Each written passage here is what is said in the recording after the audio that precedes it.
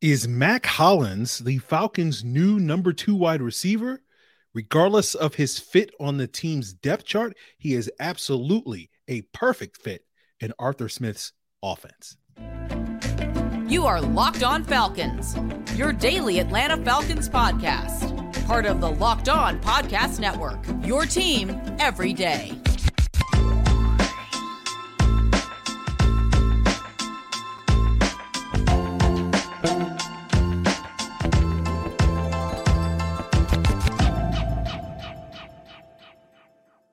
So, guys, you know me. I'm Aaron Freeman, a.k.a. Mr. Drew, a.k.a. Sirius Black, and the most humble host of this illustrious Locked On Falcons podcast, your daily Atlanta Falcons podcast, part of Locked On Sports Atlanta, your team every day.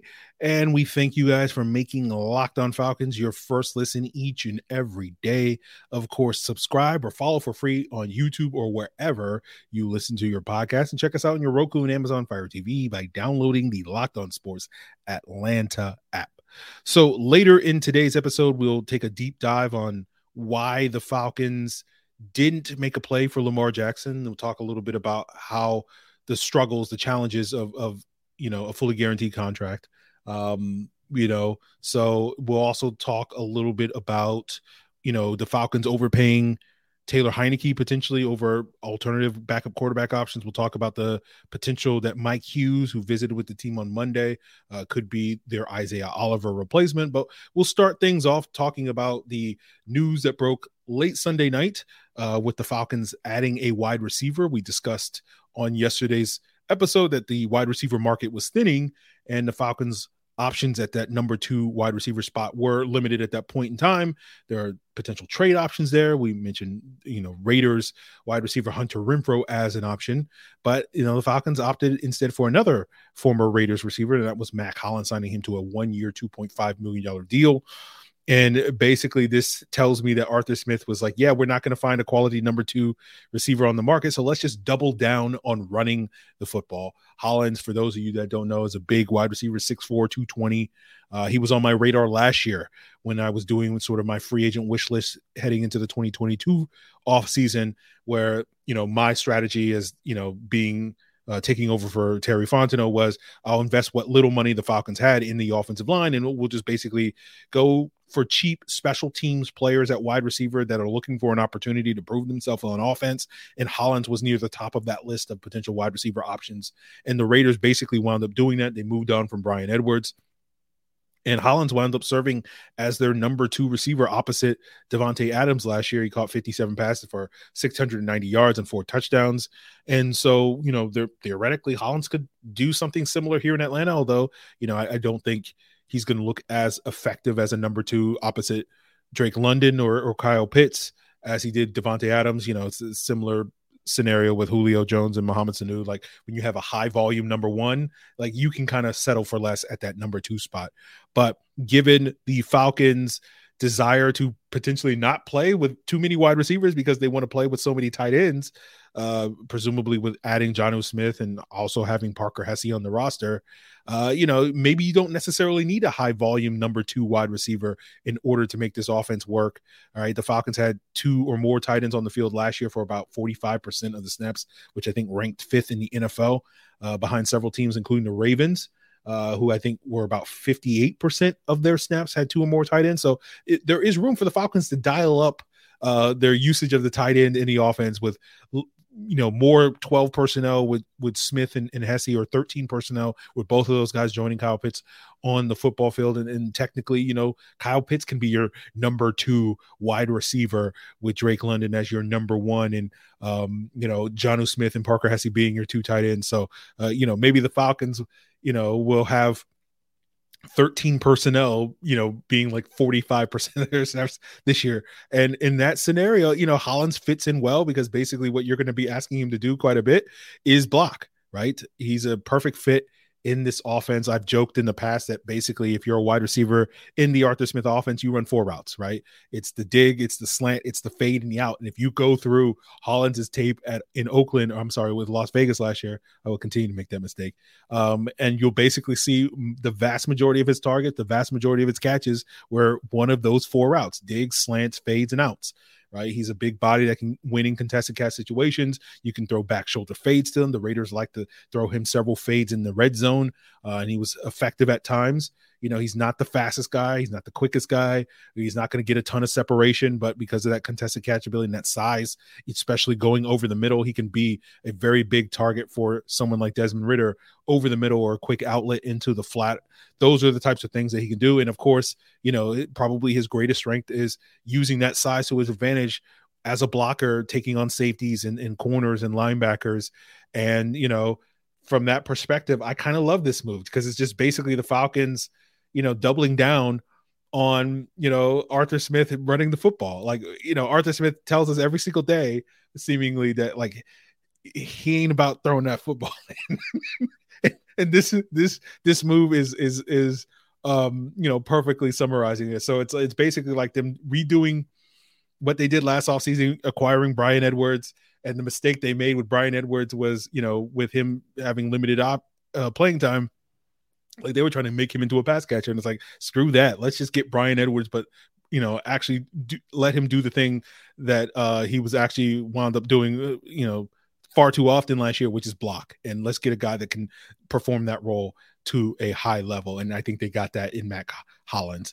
But I imagine their goal is to have Hollins as a number 3 option, and you look for your number 2 option to maybe potentially be more of that slot receiver. That's what Olamide Zaccheaus was in that role, and that's why I still hold out hope that maybe the Falcons could call up the Raiders again and be like, hey, you want to trade Hunter Renfrow to us? Because Hunter Renfrow would definitely be a much more effective number 2 in that slot role than OZ was last year. So, I think that option is still out there for the Falcons if they are looking for a number 2 to get another, potential ex-Raider a phone call in that regard. So we'll see how that goes. But, I don't think the Falcons are done at the wide receiver position. But, they have some work to do there. They have some work to do at the cornerback position, and they may be on the verge of finding their Isaiah Oliver replacement with bringing in former Minnesota Viking, Kansas City Chief, and Detroit Lion Mike Hughes in for a free agent visit on Monday, and we'll break that down, what they sort of see Hughes's role with this team moving forward. But before we get there, guys, I want to tell you about, FanDuel. Right, the America's number 1 sports book. It's the perfect time to download their app because March Madness is upon us, and as if you put out a bracket this year, your bracket is doing great or it's doing terrible, and either way, you definitely want to take advantage of FanDuel, because if your bracket's doing well, you want to ride that hot hand and maybe make a little bit extra money at FanDuel, or if your bracket's doing poorly, you want to make up that difference and take advantage of the opportunities, what you've learned, with that bad pick where you had a team going to the Elite 8 and they got bounced in the first round. So you want to find a way to do that. And of course you could do so with FanDuel. Download the app. It's safe, secure, super easy to use. You can use it for money line, point spreads, parlays, whatever you want.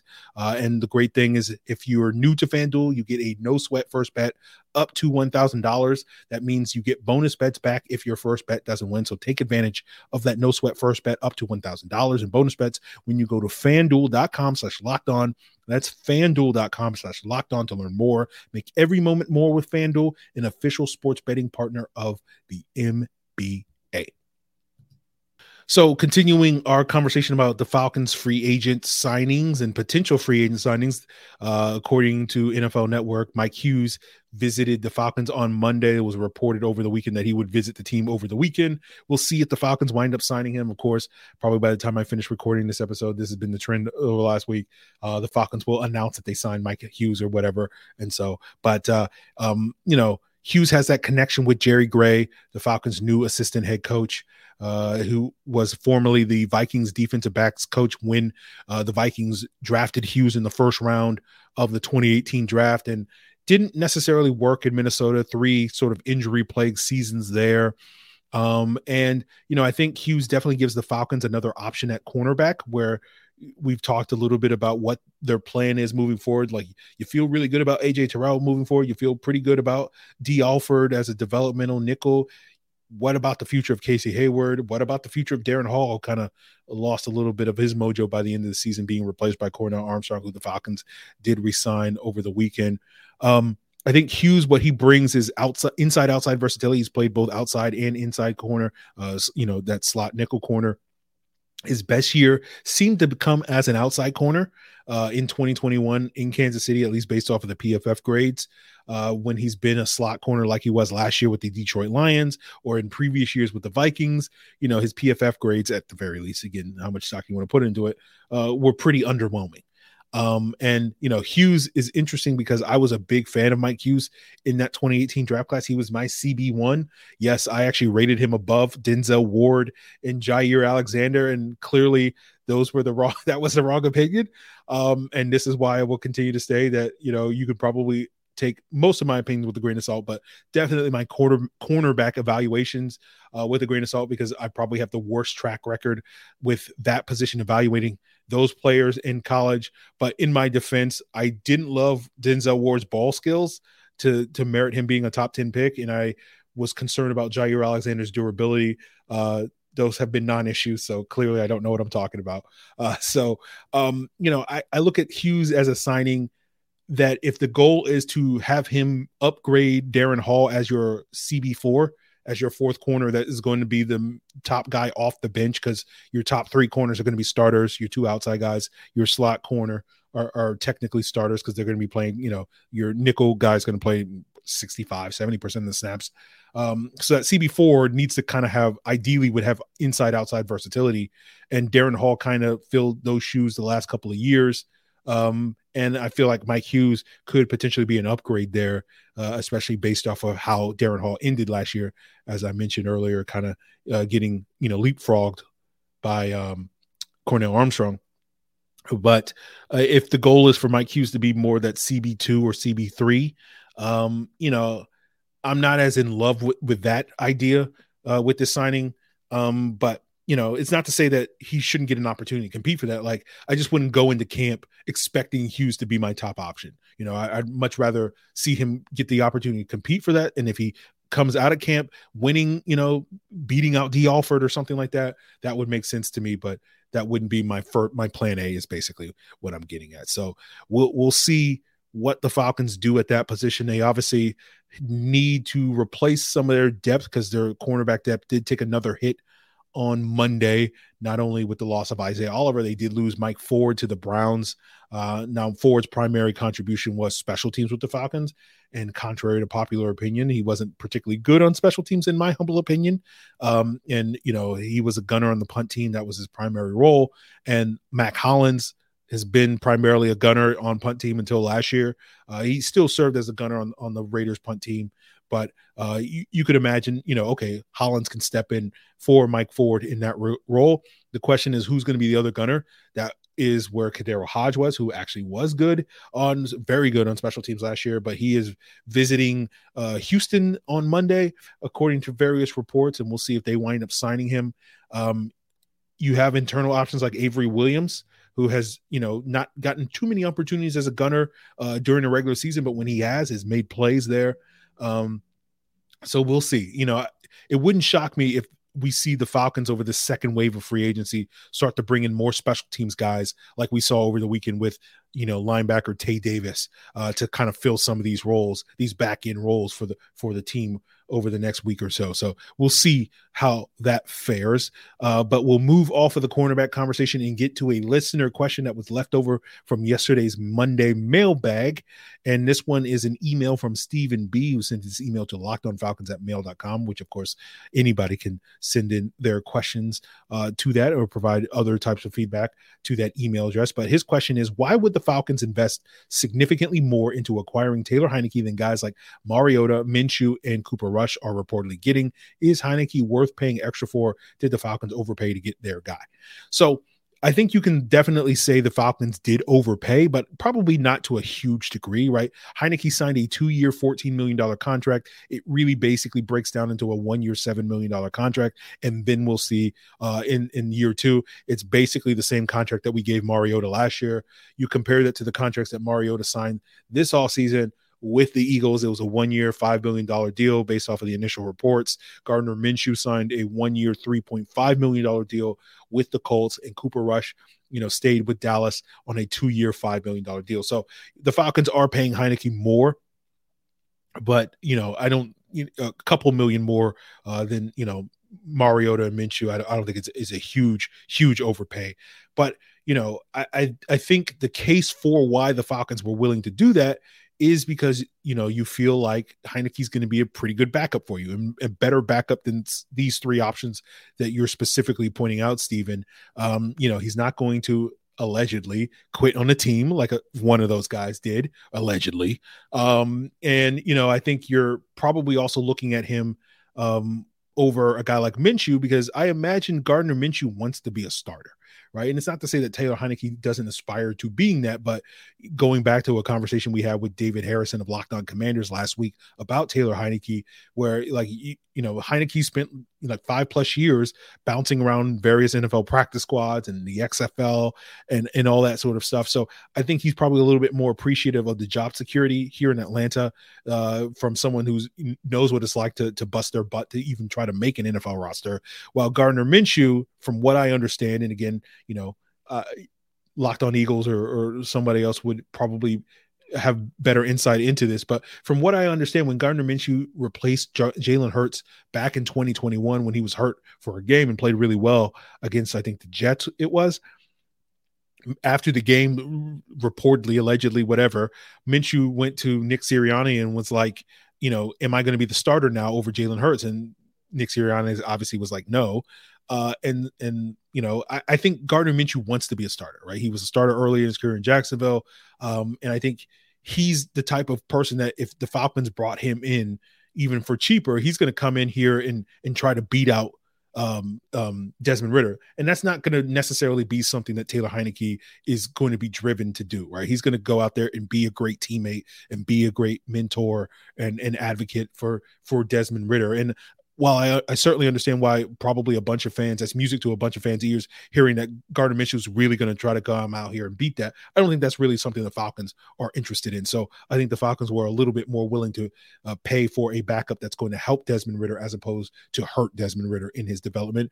And then Cooper Rush is Cooper Rush. No offense to him. He's a perfectly solid backup, but do you really need me to come on here and tell you Taylor Heineke is a better option than Cooper Rush in that regard? So to me, it makes sense that the Falcons overpaid for Taylor Heineke. But what I would sit here and say, rather than focusing on the overpay, I think you need to focus on the statement that you made that he's their guy. That's really what it is, right? You put the wrong emphasis on the wrong syllable, right? So like it's really about getting their guy as opposed to overpaying, and they were willing to do that in this regard. So we will wrap up today's episode, turning our attention back to the Lamar Jackson conversation, because we had a listener question talking about some of the challenges to a fully guaranteed contract, and we'll sort of revisit that conversation because maybe putting a final button on it of why the Falcons weren't as willing as some people think they should have been to go after Lamar Jackson and instead settling for Desmond Ridder moving forward because it doesn't fit their timeline. And we'll get into that as we continue today's episode. But guys, this is a great time of year because Built March Madness bracket is here. Vote for your favorite flavor of bar or puff by going to builtmarchmadness.com. I'm definitely rooting for the coconut brownie chunk, just like I was rooting for Pitt to make it to the Sweet 16. Unfortunately, they did not live up to that, and so I'm hoping that coconut brownie chunk does not disappoint me like my beloved Pitt Panthers in the Built March Madness bracket. And if you guys enter, you'll be entered. If you participate, you'll be entered into a drawing where 50 lucky Locked On listeners will get a free box of Built. And not only that, one lucky listener will get a 12-month subscription to Built and have the best bars and puffs delivered monthly straight to your door. And you got to try Built bars, the best protein bar ever. So good that you won't believe that they're good for you. And what makes them so good is they're covered in 100% real chocolate. They're low in sugar, low in calories, but high in protein, a whopping 17 grams of protein. So run over to builtmarchmadness.com right now and vote for your favorite bar or puff and pick up a box while you're there. You can vote every day in March. So hop in and support your favorite flavor. So, the Falcons quarterback situation is an interesting one. I don't think I think the Falcons are out on adding quarterbacks. I think Heineke was their final addition at that position this offseason. They have 3 quarterbacks on the roster in Desmond Ridder, Taylor Heineke, and Logan Woodside. And to me, what's notable about that is since Arthur Smith and Terry Fontenot got here, and roughly they've been on the job for nearly 800 days, something like 790 something, I think, at this point in time. There has not been a single one of those 800 days, nearly 800 days, where they've carried more than 3 quarterbacks on their roster, right? And so when I see various people thinking that the Falcons are still in the mix to move up in round 1 to get one of these quarterbacks, or, I've seen various people submit mock drafts to me at the various places where you can do so. You'll see people take a flyer on a developmental quarterback on day 3. I see Stetson Bennett's name quite a bit in that. And I don't see the Falcons doing it. I think they're content to stand pat at the quarterback position. But, I want to make that clear just because, it is technically possible that the Falcons could go out there and add a 4th quarterback into the mix, or add another quarterback and then wind up cutting Logan Woodside. But I just want to say that I don't think it's very likely. I think the odds of that happening are very, very low. But let's go back and revisit the Lamar Jackson conversation, just because I got an email from Steven Adams, who sent in a breakdown of a 5-year fully guaranteed contract. I think he had it worth $235 million. I'm not going to read the email, but to answer sort of what Steven was asking me about, like what are some of the challenges of a fully guaranteed contract for me, at least the way I see it. It's a fully guaranteed contract, one presumably with Lamar Jackson, is pretty manageable in the first few years, right? What really happens with these big quarterback contracts, it's usually in the back half of the contract, usually like year 3, 4, 5 on these 5-year deals, where it starts to become a little bit bigger a problem. And so year 3 of a Lamar Jackson deal in this alternate reality where the Falcons did go after Lamar would be 2025. And that would be the offseason where they would need to start paying their 2021 draft class, guys like Richie Grant, Drew Dahlman. That would also probably be the offseason that they would decide to pay Kyle Pitts or not. Assuming that he falls on a similar timeline with Chris Lindstrom getting his extension in 2023, AJ Terrell in 2024, and then potentially Kyle Pitts in 2025. So in year 4 of a Lamar Jackson deal, when the money starts to spike, because, NFL contracts are backloaded. We've discussed this before on the podcast, where the cap hits go up each and every year. If you go to year 4, that would be 2026. That would be Drake London's extension year. That would also be the offseason where you would have to re-sign guys like Arnold Ebiketie or Troy Anderson or Tyler Algier in that 2022 draft class to new deals. And, you can just go back and look at Matt Ryan's last extension he signed in 2018, that starting around year 3 in 2020, it was where things started to get a little bit unwieldy for the Falcons, and they had to let, several guys in their 2016 draft class walk, guys like Austin Hooper and whatnot. And I think a lot of people look back at those 2015 and 2016 draft classes and say, oh, Grady Jarrett was the only guy that really got a second contract, and it's because the rest of the guys weren't good. And it's like, I don't know. I think the Falcons had to cut some corners there. I think they had to make some hard choices. And it's not to sit here and say that only due to Matt Ryan's contract, but what happens when you pay quarterbacks that type of premium, and you also have other, big contracts like the Falcons did before with guys like Julio Jones and others, and what you imagine in a world where the Falcons go out there and get Lamar Jackson, and they would have big contracts for potentially, Lindstrom and Terrell and Pitts and London, as well as Jesse Bates and whoever else. What it does is it squeezes the middle class. Like, you have the high end guys, you have a bunch of cheap guys on rookie contracts and veteran minimum deals, but it squeezes your middle class of your roster. And that's really what hurt the Falcons, I think, towards the end of the Dan Quinn era. And, a lot of people will say, well, the thing that didn't, Matt Ryan's contract didn't kill our cap. It was bad signings like Jamon Brown and James Carpenter that really killed our cap. And that's true to a certain extent, but that's what I'm talking about, where like you have a much smaller margin for error, right? And it comes to, you have to, like, you can navigate that shrinking middle class if you can consistently hit on draft picks, if you can consistently hit on free agent signings. Like when you do go out there and spend $5 million or $7 million on this free agent, you're consistently getting the most bang for your buck. But we know that, free agency isn't necessarily built for that. We know that the draft is really hard to draft consistently that well in the ways that you are going to need to with one of these, big time quarterback contracts. And that was true when the Falcons had Matt Ryan here. And I think that would be also true if the Falcons were to have Lamar Jackson. So I think for me, my main beef with the idea of Lamar Jackson is I don't think the Falcons are at that point in their timeline, in their process, whatever you want to call it, right? That move to me signals an all-in move. That's the type of move that you make because you're expecting before these cap consequences that I just described hit, like you kind of have to win a Super Bowl in the next 3 years, because after that point, it's going to be very challenging for you to be able to continue to retain your roster together and make it cohesive. And you're going to have to wind up replacing a whole bunch of guys. And that's not, again, shrinking your margin for error.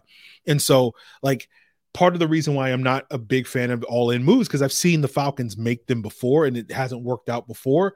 And, you saw that in 2006 under Rich McKay. You saw in 2011 when they made the Julio trade. You saw it in 2017 when they started paying all these guys on second deals to try to keep the band back together as they went to the Super Bowl. But at those times when the Falcons went all in, it to me made sense then, because in 2006 when they went out and got John Abraham and Lawyer Malloy and Wayne Gandy and whatnot, they were just 2 years removed from the NFC Championship game. So that sort of, making those moves to get over the hump made sense. In 2011, they were obviously the number one seed the previous year with the best record in football when they went all in to get Julio Jones to get over the hump. 2017, obviously they were in the Super Bowl the previous year when they started paying those guys. So it made sense to try to keep the band together at that point in time. 2023, you're coming off your fourth 7-win season in the last 5 years, right? We're only 13 to 14 months removed from people basically saying that the Falcons in 2021 had a bottom 5 roster. Right. And so that's why, like, to me, the whole Lamar Jackson conversation has been somewhat baffling to me. And I've expressed this on previous episodes in talking about it, which is like people act like the Falcons are like have this great supporting cast ready for Lamar Jackson to come in and be the Super Bowl caliber team. Right. And it's basically like, since having that bottom 5 roster, allegedly, right, like they've had one draft class and one free agent class, and suddenly like they're now one of the best rosters in the NFL. And then you look at the weapons that people act like, oh, like Lamar's gonna have weapons in Atlanta that he's never had in Baltimore, and that's like, what? Like, again, no offense to Drake London and Kyle Pitts, not saying they're bad or anything. Like, I feel like we're very premature declaring these as like top caliber weapons, right? Especially that you can win a Super Bowl with, right?